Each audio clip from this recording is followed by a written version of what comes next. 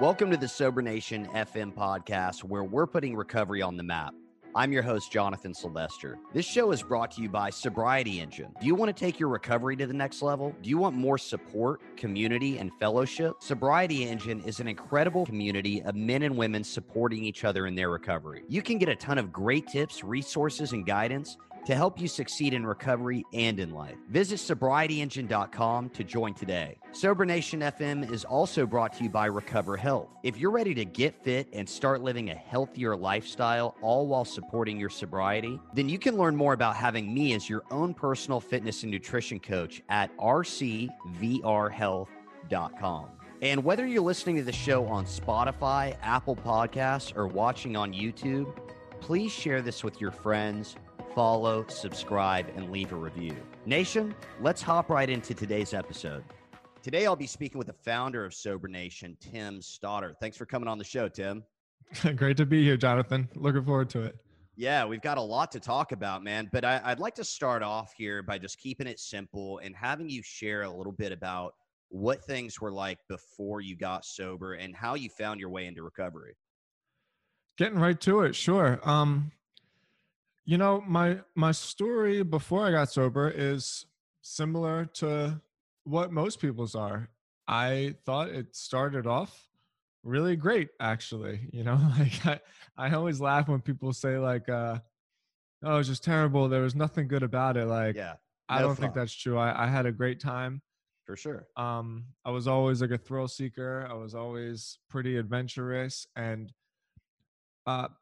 at the same time, though, I was always like a really reserved person. And till this day, I feel like I'm still kind of awkward and just like a little weird, I guess. Right. So it felt good. I forget what they call like social lubricant. That's what it was, So Sure. when I was a kid, it felt really good to have something that could give me just some ease into going into social conversations and going into like experiences that I otherwise would have been crawling out of my skin. Right. So Yeah. it was a kind of a dichotomy between the two things. On one side of me, like I was always uncomfortable.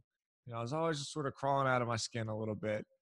Like, people just don't want to be around me. People know if I come around, and I bet they're laughing at me when I'm not there. Or, like when you walk into a room and people are laughing and you automatically think they're laughing about you. Right. Like I had that feeling just all the time. But on the other side, there was like the thrill seeker part of me, and I had a great time until I didn't, and when I wasn't having a great time anymore, like it was not fun, and it was terrible. Obviously it had to be for me to be willing to make such like a drastic change in my life For sure. in getting sober. So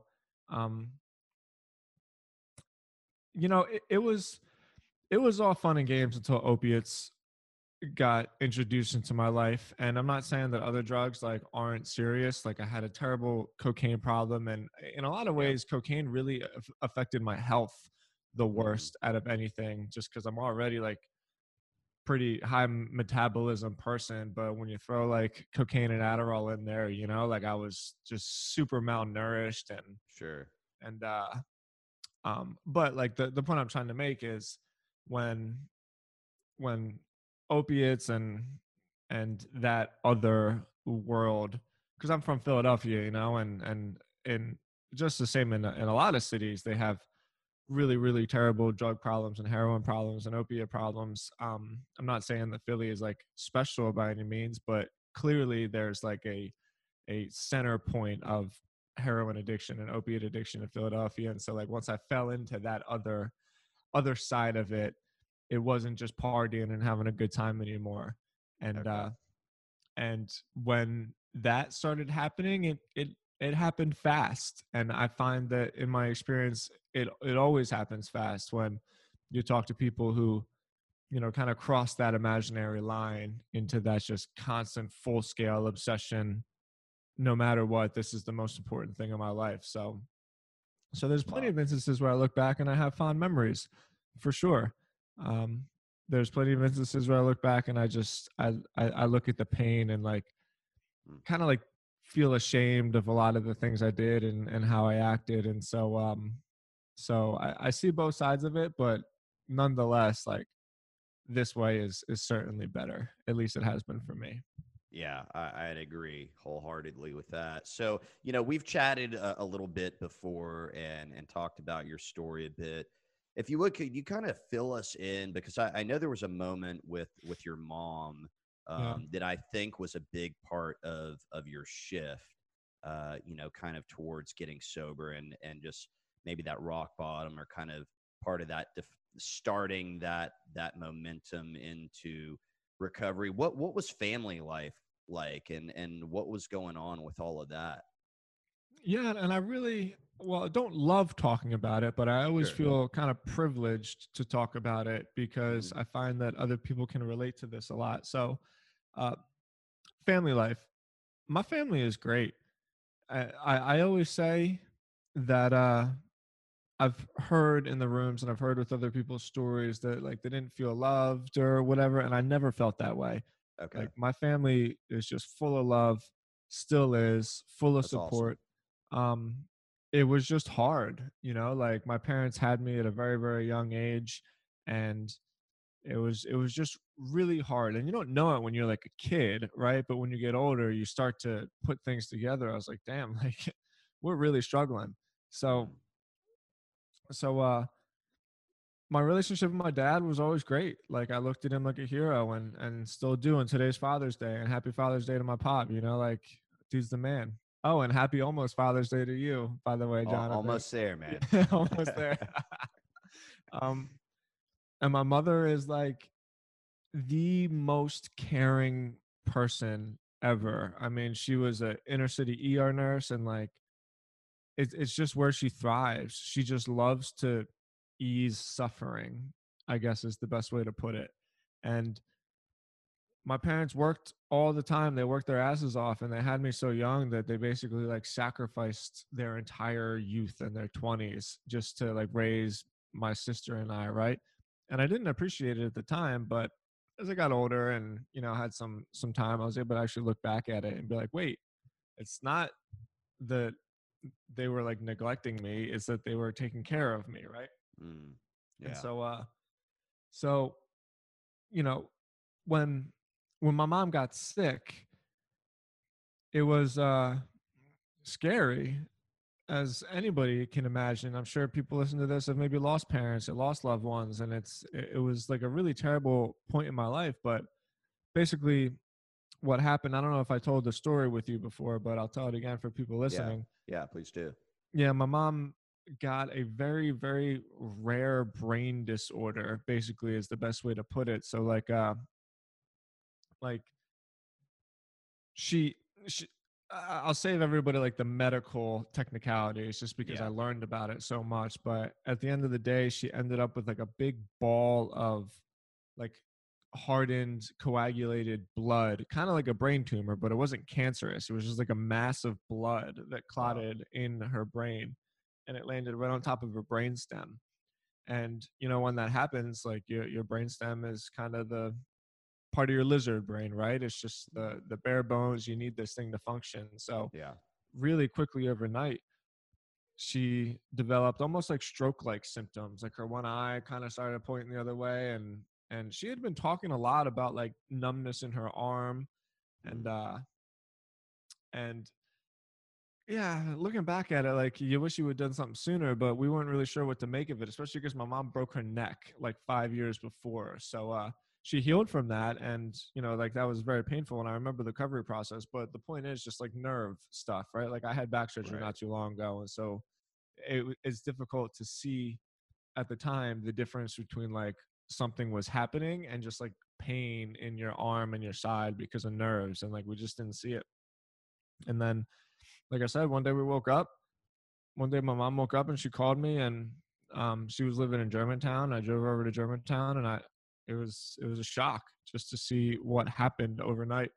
And so long story short, this particular brain disorder, there's only a couple surgeons in the world that like really even operated on it.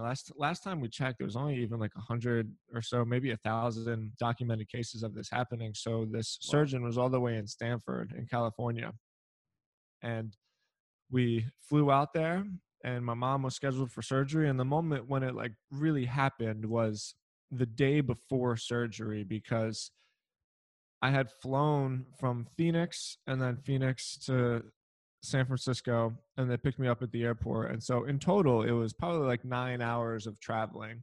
Hmm. And, you know, I was an addict, and I was withdrawing basically. And anybody that can experience it, it doesn't take long. And so I was just like, I was very sick, you know, like Yeah. just physically sick. I was just really, really sick. And I was too scared kind of to hide drugs in my shoe or something. And so I just put them in the pill bottle and I picked it back up in the hotel room basically when I got there. And like right when I got there, my mom walked into the room, and my stepdad, her boyfriend at the time, now her husband, was kind of pushing her in the wheelchair. And she told me that the next morning they were going to have the pre-op with the surgeon, and it was pretty simple. They were just going to talk her through the process. Like, you know, the way my mom explained it to me, they were just going to have a picture or like one of those little models of her brain, and kind of just explain like, this is where we're going to cut in, and you know, this is like where the mass is, and you know, we're going to do it through here or whatever. Just a standard pre-op procedure Right. for like a Yeah. really difficult operation. And my mom just asked, she was like, will you come with me? And you got to understand, I'm my mom's firstborn son. Even in my family with all my aunts and uncles, like I'm the first of my generation. So I'm the oldest across family wide. And so me and my mom were really close. And even like my aunts and uncles, I'm pretty close to a lot of them in age, right? So even though she's my mom and I'm her son, we still had a little bit tighter of, you know, like a friendship, so to speak, like a supportive relationship with each other, just because we were so close. And I was so sick at the time. I said, no, mom, like I probably can't do it. I'm not feeling good, just because I was so desperate to like ease those withdrawals, you know? And Hmm. so she left the room, and it was that night, excuse me. I think I said it was the morning. It was that evening that she had the pre-op, because her surgery was in the morning. And so I just remember going through my suitcase and doing what I had to do, and kind of just looking out this window, still clear as day. I think this is even the part that I explained to you last time, and just looking out this window in Stanford and seeing just this field and these big trees, and just knowing like, wow, I just let my mom down, and like she might die tomorrow. And just, it wasn't the bottom that I had before. Like I had really serious consequences before, Right. like as a lot of people had, just serious legal consequences, like physical consequences, and getting beat up, and Right. Right. like it was bad. But it was just that real like emotional bottom where like I saw what I had become, that drove me to just I don't know if I was ready to get sober yet. I didn't even really know what sobriety was, frankly, at Sure. that time. But that was just the first like realization I had. It was like, man, something's got to change, and it was a big moment for me. Wow. Yeah, that's pretty powerful. And your mom, how is she doing now?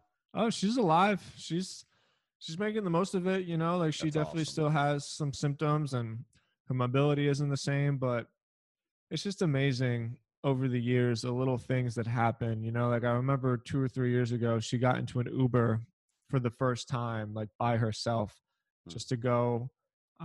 She lives in a part of Philly now. It's called Roxborough, and it's very hilly. I mean, like very hilly. There's like a bike race every year in Philadelphia that goes through it. And when they go through Roxborough, there's this one part of the bike race that they call the Wall. It's up Lyceum Street, and it's like, Straight up. yeah, straight up, it's crazy. Yeah. Like you see these guys start riding their bike up there, and you're like, why are you doing that? but but the point I'm trying to make is like those hills make it difficult for my mom. And Okay. so at that time, oh shoot, sorry, my dog's busting in here.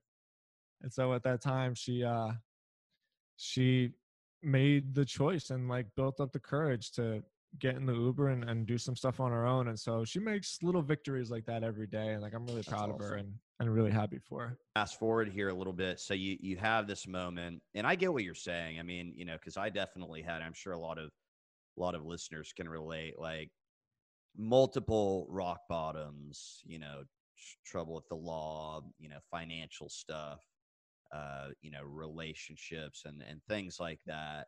But yeah, I mean, I get what you're saying, like that emotional rock bottom where you are just directly faced with the person you become Yeah. and the decisions that you're making, and you're really able to see like, man, this thing has me. And you know, for me, I know it's just this moment of like being exhausted, uh, you know, just definitely feeling, I could see life was unmanageable, but definitely feeling completely powerless over this, you know, this addiction. So we fast forward a little bit. How did you actually get into recovery? Because you said at the time you didn't really know what sobriety looked like. I mean, how did your recovery journey actually start? My dad and my uncle were the first ones to really just offer me help. Like, everybody knew, it's not like it was some secret, but we had real problems in my family at the time. Like my father was trying to make some changes in his life, and obviously my mom was sick. And uh at that time, my sister was a really good swimmer in PA. She's actually like a state champ swimmer, and I love bragging about that. But like, everybody had stuff going on in their lives, so it was difficult to find exactly when the right moment was to address how sick I had become. And so like, when we got home and we got back to Philly, my dad and my uncle asked if I would go over to watch a soccer game. I think it was Manchester was playing, because my family's from Scotland, and so Okay. they love soccer, as do I. And like, I knew what was about to happen, right? It's not like it was some top secret intervention. It was just like, hey, man, you want to come over and hang out for a little bit and, maybe talk about some things. And so I remember going over there a little bit prepared to like have this Mm. conversation. But I still remember getting a little angry and upset when they said that they thought like I needed to get help and that they had found a facility for me. And they wanted me to get treatment. I wasn't expecting that. Mm. I was just expecting, I don't know, like, not that, and it was this place called Today Incorporated, and it was in Newtown. And I last time I checked, it actually burnt down by a fire, which is sad because this place uh was like an amazing, amazing place, especially with, I'm not knocking it by any means, but what treatment has become, simply because of like the demand of treatment over the last Mhm. 15 years. There's so many people that need help. Yeah. And when that happens, the infrastructure that has been built around it um, makes it so that, in my opinion, a lot of times we lose these little gems, right? These tiny little facilities that are Mhm. just regular people that have been like AA guys for the last 20 years and have this idea like, hey, maybe I can open up a house and like find a doctor that can help me.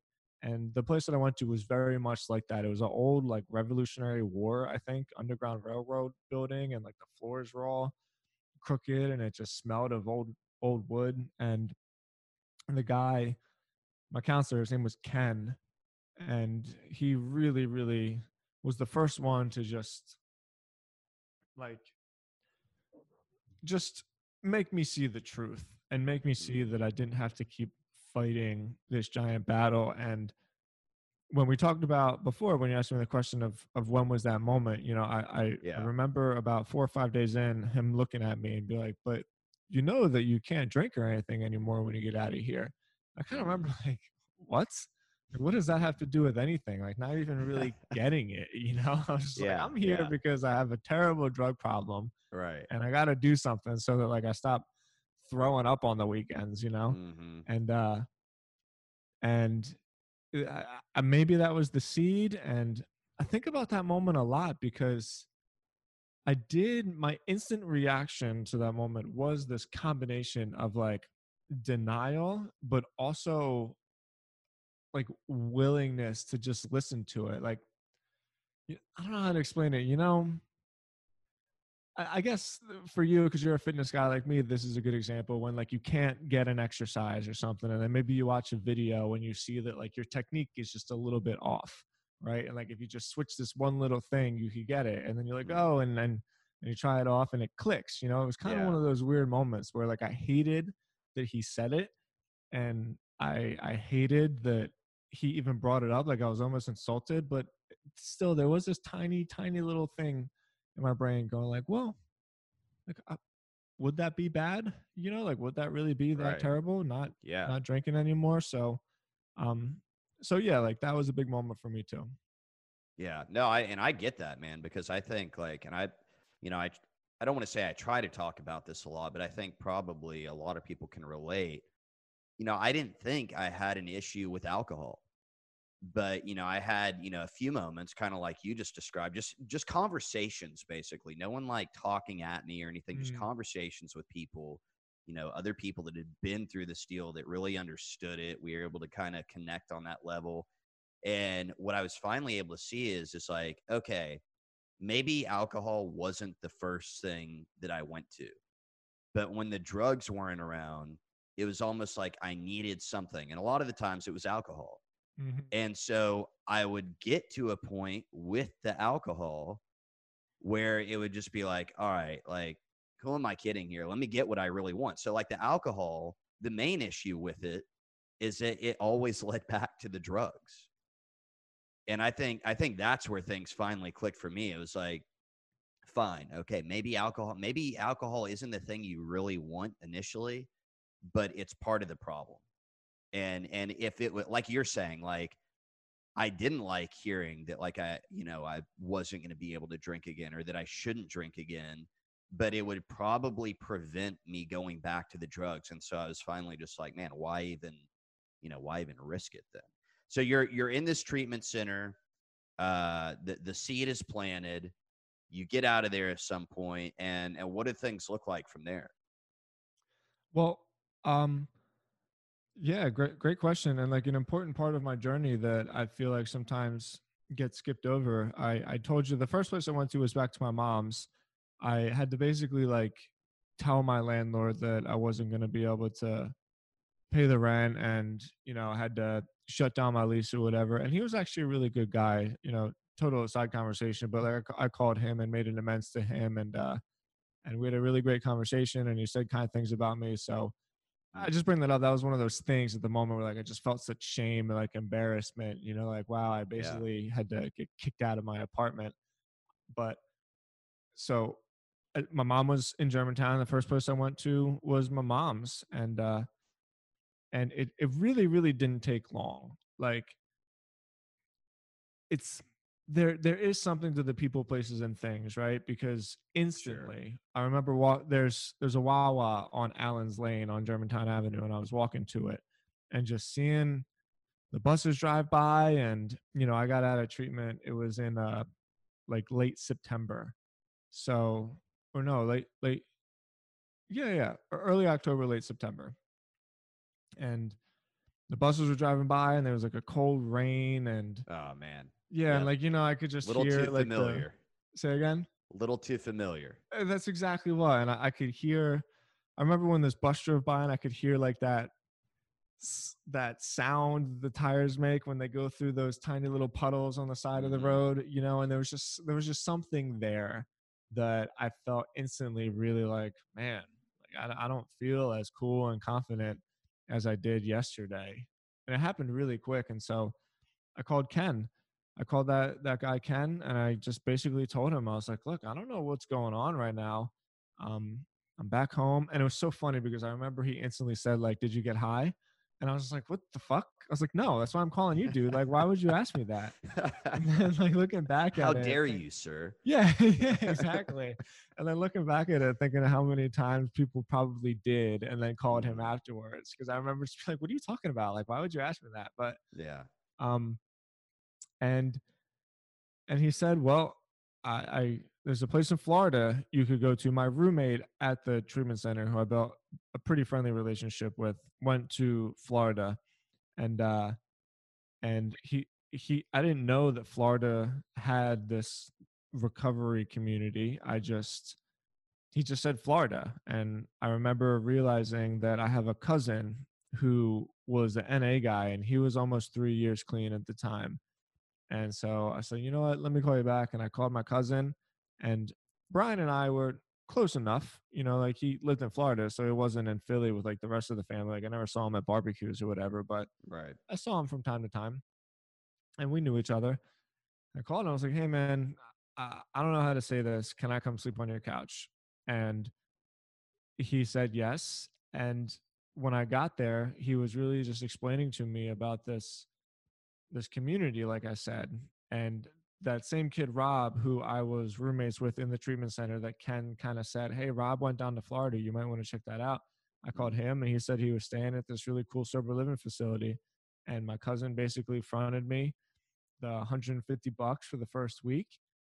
And they put me up in there, and I got a contracting job because I was building houses at the time, and I worked in the blistering South Florida heat doing not as fun work because houses in Florida are basically built with steel framing, and I really loved like the 2x4s and cutting the wood and swinging the hammer and Yeah. stuff. So I was miserable for the first year doing it, but I showed up every day and I got a paycheck every week and I paid my rent and I would play basketball with my friends at the halfway house every day. And, slowly time ticked by and I'd be catching the bus on my way home from work and I'd be dirty and like gross, but I would just notice like I don't feel like terrible anymore. Yeah. I there's places I want to go and I know I'm not like living up to my full potential right now, but it was through that contracting job and through those hours in the heat and through just the early mornings jumping on the bus and coming home and playing basketball. And the first time I was able to just kind of be in my spot and just let my life kind of settle and land somewhere, as opposed to always just zooming around and bouncing. I feel like I was missing out on something and feeling like there was somewhere else I needed to be, and so that was really like when I turned the corner. And somewhere in that first year, well, 6 months really, I was at the halfway house like 6 months somewhere, but I kept working at the contracting company for a little while afterwards. But it was really somewhere in that 6 month time period that my brain flipped, where it said, you know what, this is the way I want to live my life. That's awesome. Yeah. No, man, and I actually didn't remember last time we spoke, that you were getting into like you were doing like manual labor and stuff like I was. I mean, honestly, man, I think that was kind of the perfect job for me. It was like I don't want to say it was So mindless, but like I had to be somewhere at a certain time and it was easy enough to where I didn't have to like I guess think too much. It was just like here's this, do this, that's like it. real simple. And yeah, but I think one thing that I struggled with was, looking at other people. I think it was like on social media, basically, like seeing like friends I had grown up with, they were having kids, they had great jobs, they were doing this, they were doing that. I think that was one of the things that I kind of struggled a little bit with early on in sobriety. And I always like to ask because, obviously if I hear someone else has dealt with something and they got through it, then that's helpful to me. What do you think one of the biggest things that you struggled with early on in sobriety was? I think one of my biggest fears was boredom, Oh, yeah. really. Yeah. And I really mean that. And I think people should say that more often Hmm. because, like, if being sober meant I would have been bored, I I don't think I would have stayed sober Yeah. because, like, why would anybody, right? Yeah. Like, what 100%. yeah, why would anybody? And that was a big fear of mine. Some of the struggles I had were struggles that I still have, frankly, but at that time they were just so magnified. Just I, I didn't have anything to cancel my insecurities, you know, and it was tough for me. I mean, luckily I always kind of felt comfortable being a loner, and I'm not by any means saying that like the way I handled it was healthy. In fact, I would probably say the opposite. But for me, in my experience, you know, almost just like you said with the manual labor thing, like luckily I had some skilled labor, you know, so like I knew how to do things that is more than just like picking up rocks and moving it from this pile to the Right, right. other. You know, like I Yeah. really knew and still do know the skill of contracting. But if my job was to pick up rocks and move it from one side to the other, like I would have done it, Mm, because it was this time for me to just be alone and almost like not care about anything else, right? Like yeah.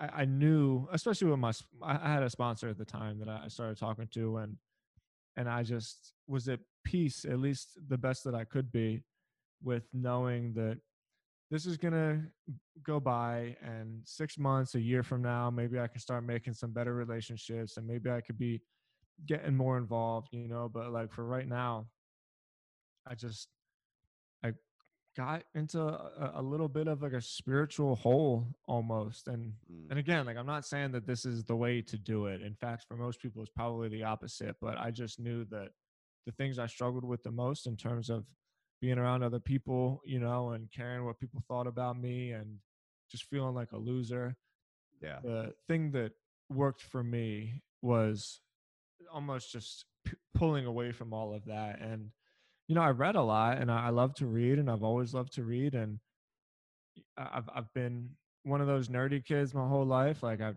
read a ton of comic books, and you know, I still love Batman and you know, like Magic cards. I found a couple people in Florida that were just into that same kind of shit that I was into. But the biggest struggle, like the point I'm getting at, is the biggest struggle for me also turned out to be like a therapeutic experience for me. Mm, Was just that angst, you know, like everywhere yeah. I went, I just always felt like I couldn't talk to people, or I would stumble over my words, or, Yep. you know, Yep. I would try to go into a conversation and instantly feel like I was blowing it. And so I'd be like, I'm just going to stand here in the corner. And then I'd stand in the corner and feel like a weirdo.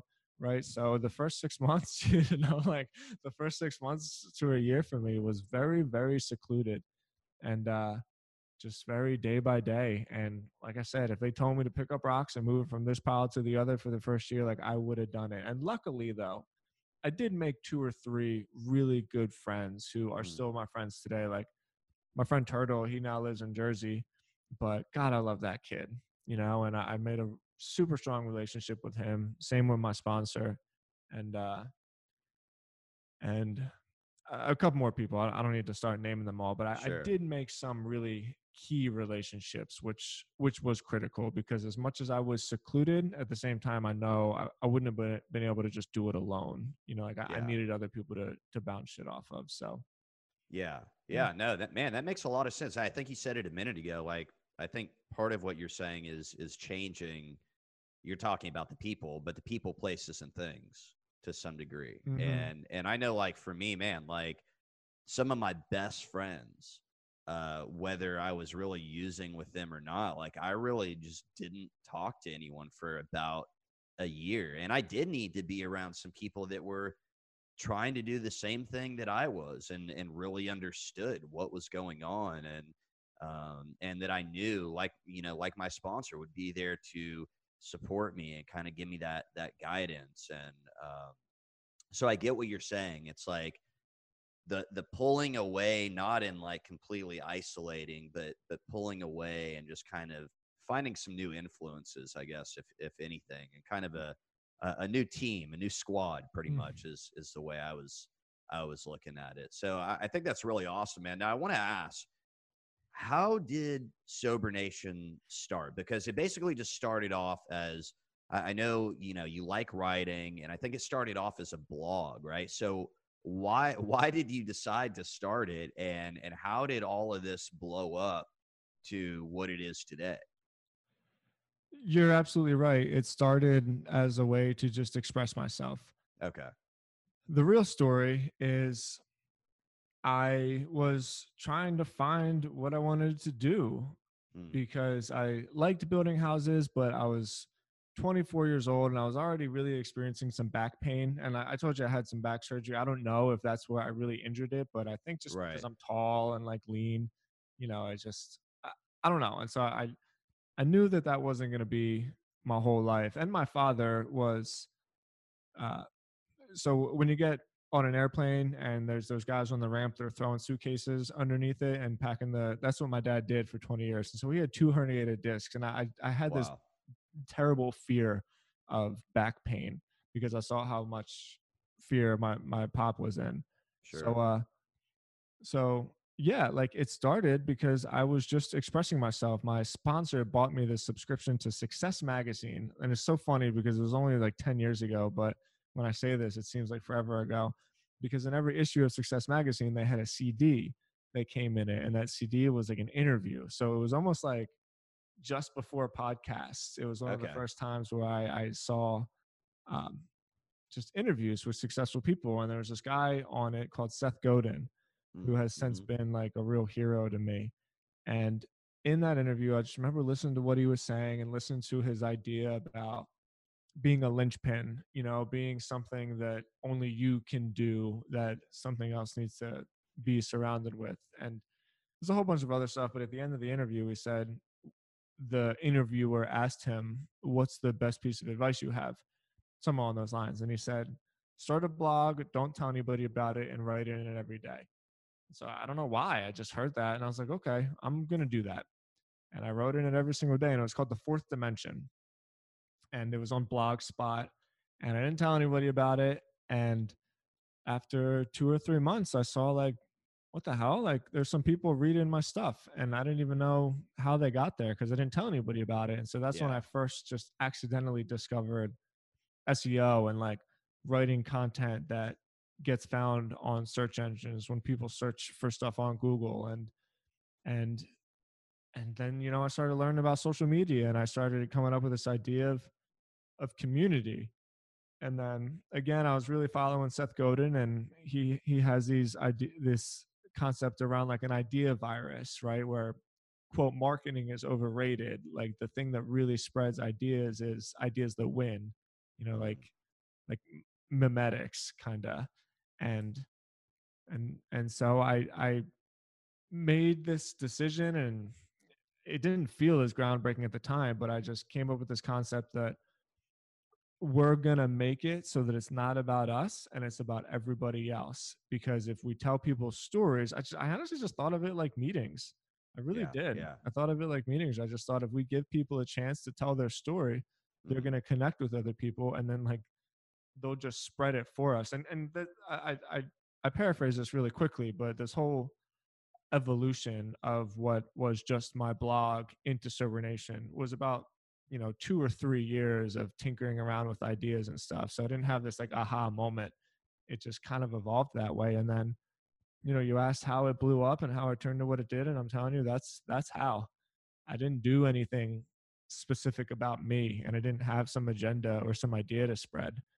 I just let other people, I just gave people like an open platform to share their experience, strength, and hope with other people.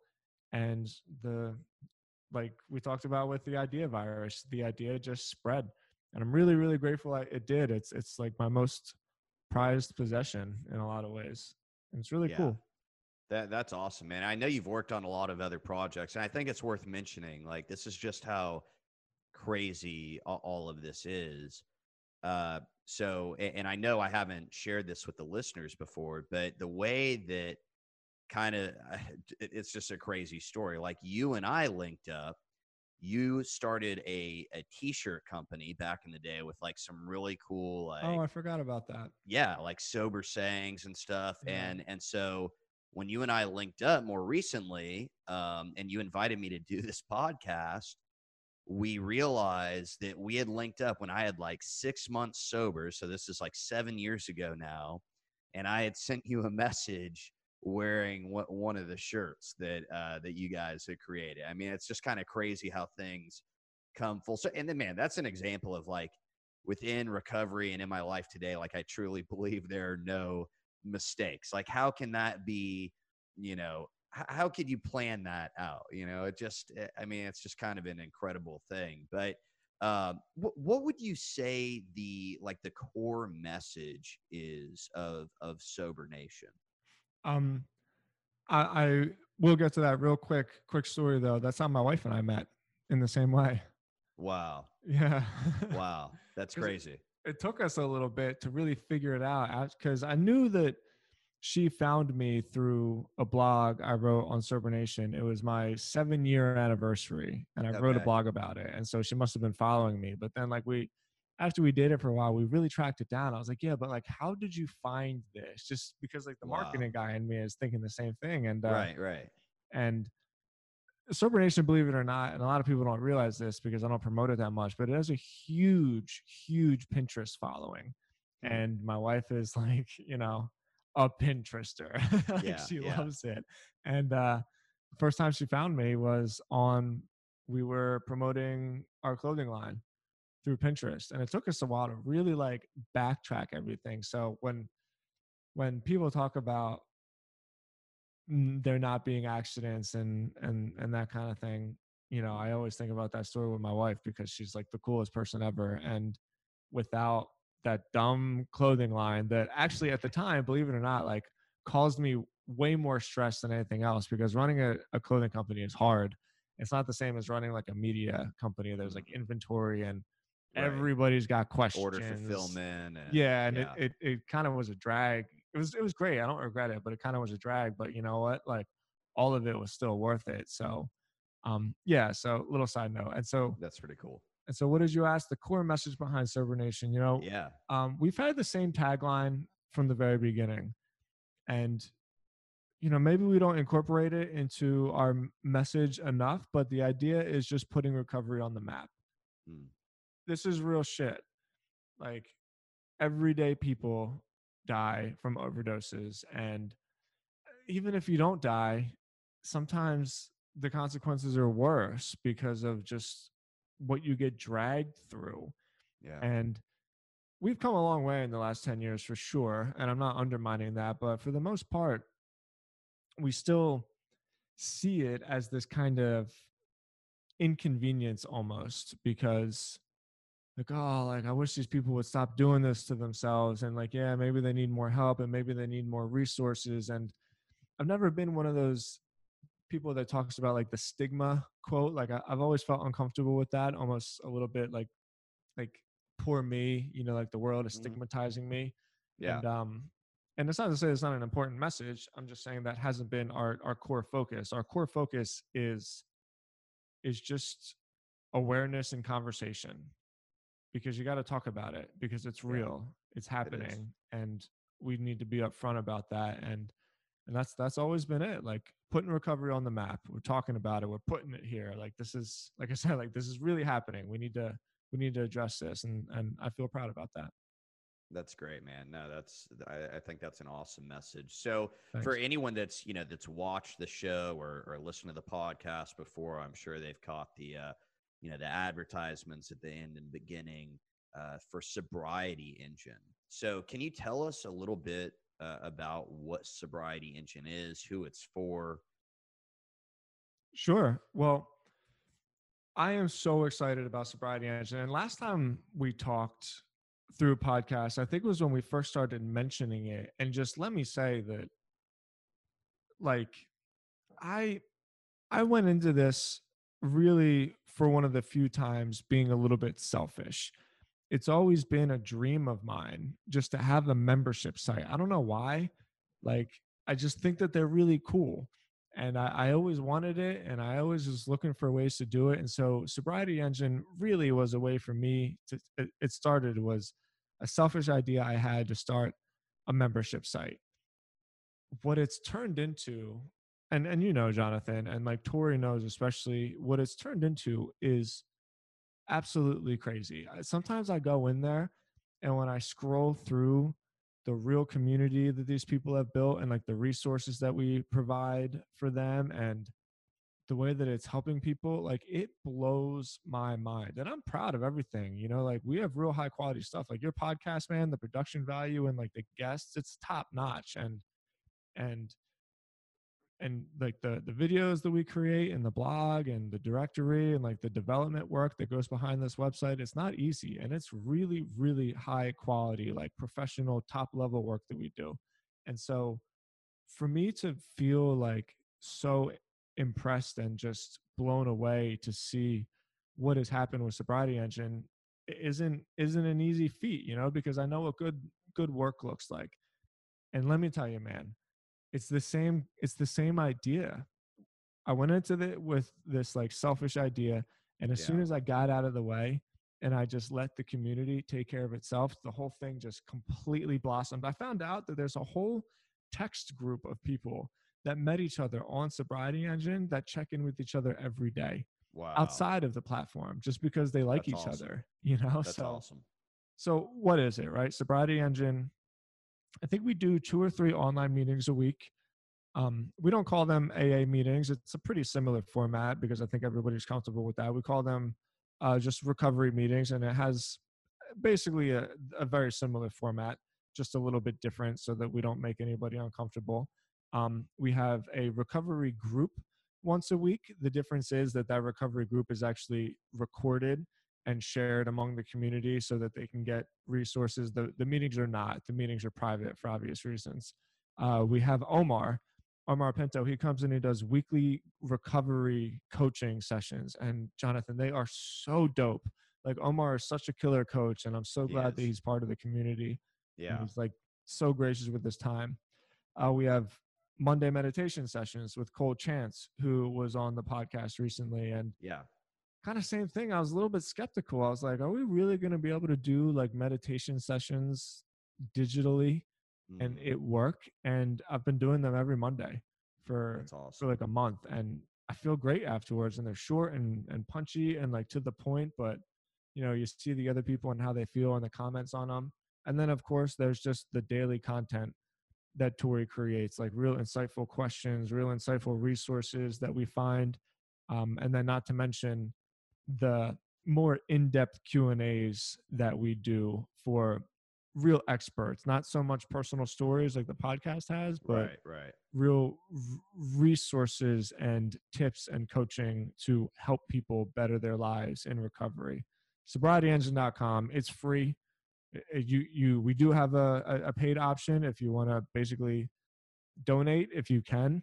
But we decided to keep it open because we want everybody to experience this like awesome resource and community that is building all around us. So sobrietyengine.com, check it out. Yeah, no, man, it is really incredible, and I actually had the opportunity to go on and do a Q&A, and we talked about my thing, fitness and Yep. nutrition a little bit, which was really awesome. And I've seen there's been some really awesome guests coming in talking about meditation and all kinds of different stuff. But I think it's really great because it's it seems like a tighter knit community where in my mind, I think this is what's important to me about it. And you and I talked about this a little bit, but it's more than just the sobriety, right? Like let's really get the most out of this thing. Yeah. Let's talk about some other stuff. Like how can we make I'm sober now. Like how can I make my life even better? And I think that's one of the really cool things about Sobriety Engine. I think what Sober Nation has been doing with that is just really incredible. So I want to ask you, man, because I think we talked about it a little bit here in terms of what you were doing initially and some of the relationships you built. But what does your recovery look like today, and what are you doing to maintain and grow your sobriety? Great question. I think the most important thing, truthfully, that I do in my recovery is I continue to write a lot. The personal inventory has been maybe not the most important step for me. I think 6 and 7 were probably the most important, but I'd say like the most useful. I really write a daily inventory. I mean, I've missed a few days here and there, I'm sure, but every day. And and when I started doing it, and when I talked to my sponsor years and years ago, he always told me, he was like, don't forget to put things in there that you did well, because as addicts and alcoholics, like we're very hard on ourselves. And Man, no that's not the kidding. point of an inventory. Like it's not some opportunity to like beat the shit out of ourselves. It's just a Mm, way for us to reflect and see if there were instances in which we were selfish or self-seeking. But I like to sprinkle stuff in there that I feel good about or that I feel accomplished by. And then I do my best to sort of make a map for the next day. That really helps me. And I would say, like, perpendicular to that is just living in the moment and living in the day. I really do the day at a time. I practice that. Like this, I think I said this last time, this tattoo I have on my arm, Make It to Midnight. And that was even one of our shirt designs for New Life. I live that way. If there's ever something really hard going on in my life or anything that is like a real struggle, I don't think about what's going to happen 2 weeks from now or like, what am I going to do at that wedding when everybody is toasting wine and I can't drink? Or what am I going to do when like somebody dies and I'm feeling sad, or like my back surgery, like what am I going to do when I have surgery and the doctor offers me painkillers? I don't worry about that stuff. I plan. I'm not blind to the fact that there's a future, but I really handle what's in front of me and I make it to midnight. And then when midnight comes, I go for the next midnight. And like I really don't live outside of the 24 hours that are in front of me. At least I try my best not to, and I think I do it pretty well. Uh, that's important to me. My fitness is the same thing. My fitness is almost like my meditation. It is my meditation. And and I think that's like really important and something that you and I really agree on, where I yeah. just think people in recovery lose appreciation for their bodies sometimes because it's like, well, I'm not drinking today. Mm. It's still a successful day, which is true, but man, having just the, what's the word, like being able to use your body, having the utility of your body and like your mind and energy with the food that you eat, it's just Sure. it makes my life so much better. So Yeah. those are the big ones for me, for sure. I take it a day at a time. That's awesome stuff, man. Yeah, and I think for me, it's important to remember like everything is connected. And for me, I think Mm. initially, like I couldn't really argue with all of the I'm into like what the research and kind of science says and stuff, and I was an opiate guy, and I couldn't argue with the research about like how ex-opiate addicts who worked out regularly were staying sober longer, and there were just all these other things I couldn't deny. But I think it is important because you go into the gym or whatever it is you're doing, you're experiencing all these little wins, and you build up some confidence and your body feels better. And I think my main thing was at the end of the day is like, you know I think the way I thought about it, just simply put, was if I feel bad, like if my body feels bad, it could that be like the thing that pushes me to go back and use again. And it was like I Mm. couldn't say no to that, like it would be more likely that I would relapse if I don't feel good physically. And I didn't want to take that chance. So I'm with you 100%. Before we wrap up, Tim, is there one piece of advice that you'd like to share with the Sober Nation? Yeah, I think I just shared it. Make it to midnight. Um, it's saved me endless hours of stress and anxiety Hmm. because like there's nothing I can do about the past and there's nothing I can do about the future. It's just, if I stay right here and I look around me, I feel grateful, I feel blessed, I feel calm, I don't feel fearful about the things that I imagine in my head are going to happen that aren't probably going to happen the way that like I'm scared that they will anyway. Yeah. So, uh, living in the moment for sure has been like the greatest tool in my toolbox. That's great advice, Tim. You can learn more about Tim by visiting Tim Stodz, TIMSTODZ.com, or of course, you can visit SoberNation.com. Thanks again for coming on the show, Tim. Oh, my pleasure, Jonathan. Thank you so much for all the amazing work you're doing. Really appreciate it. You're the man. Be sure to check out the show notes for all the info from today's episode. Sober Nation FM is brought to you by Sobriety Engine. Sobriety Engine is a free online community of men and women supporting each other in their recovery. Visit SobrietyEngine.com to join today. This show is also brought to you by Recover Health. If you're ready to get fit and start living a healthier lifestyle while supporting your sobriety, you can learn more about having me as your own personal fitness and nutrition coach at rcvrhealth.com.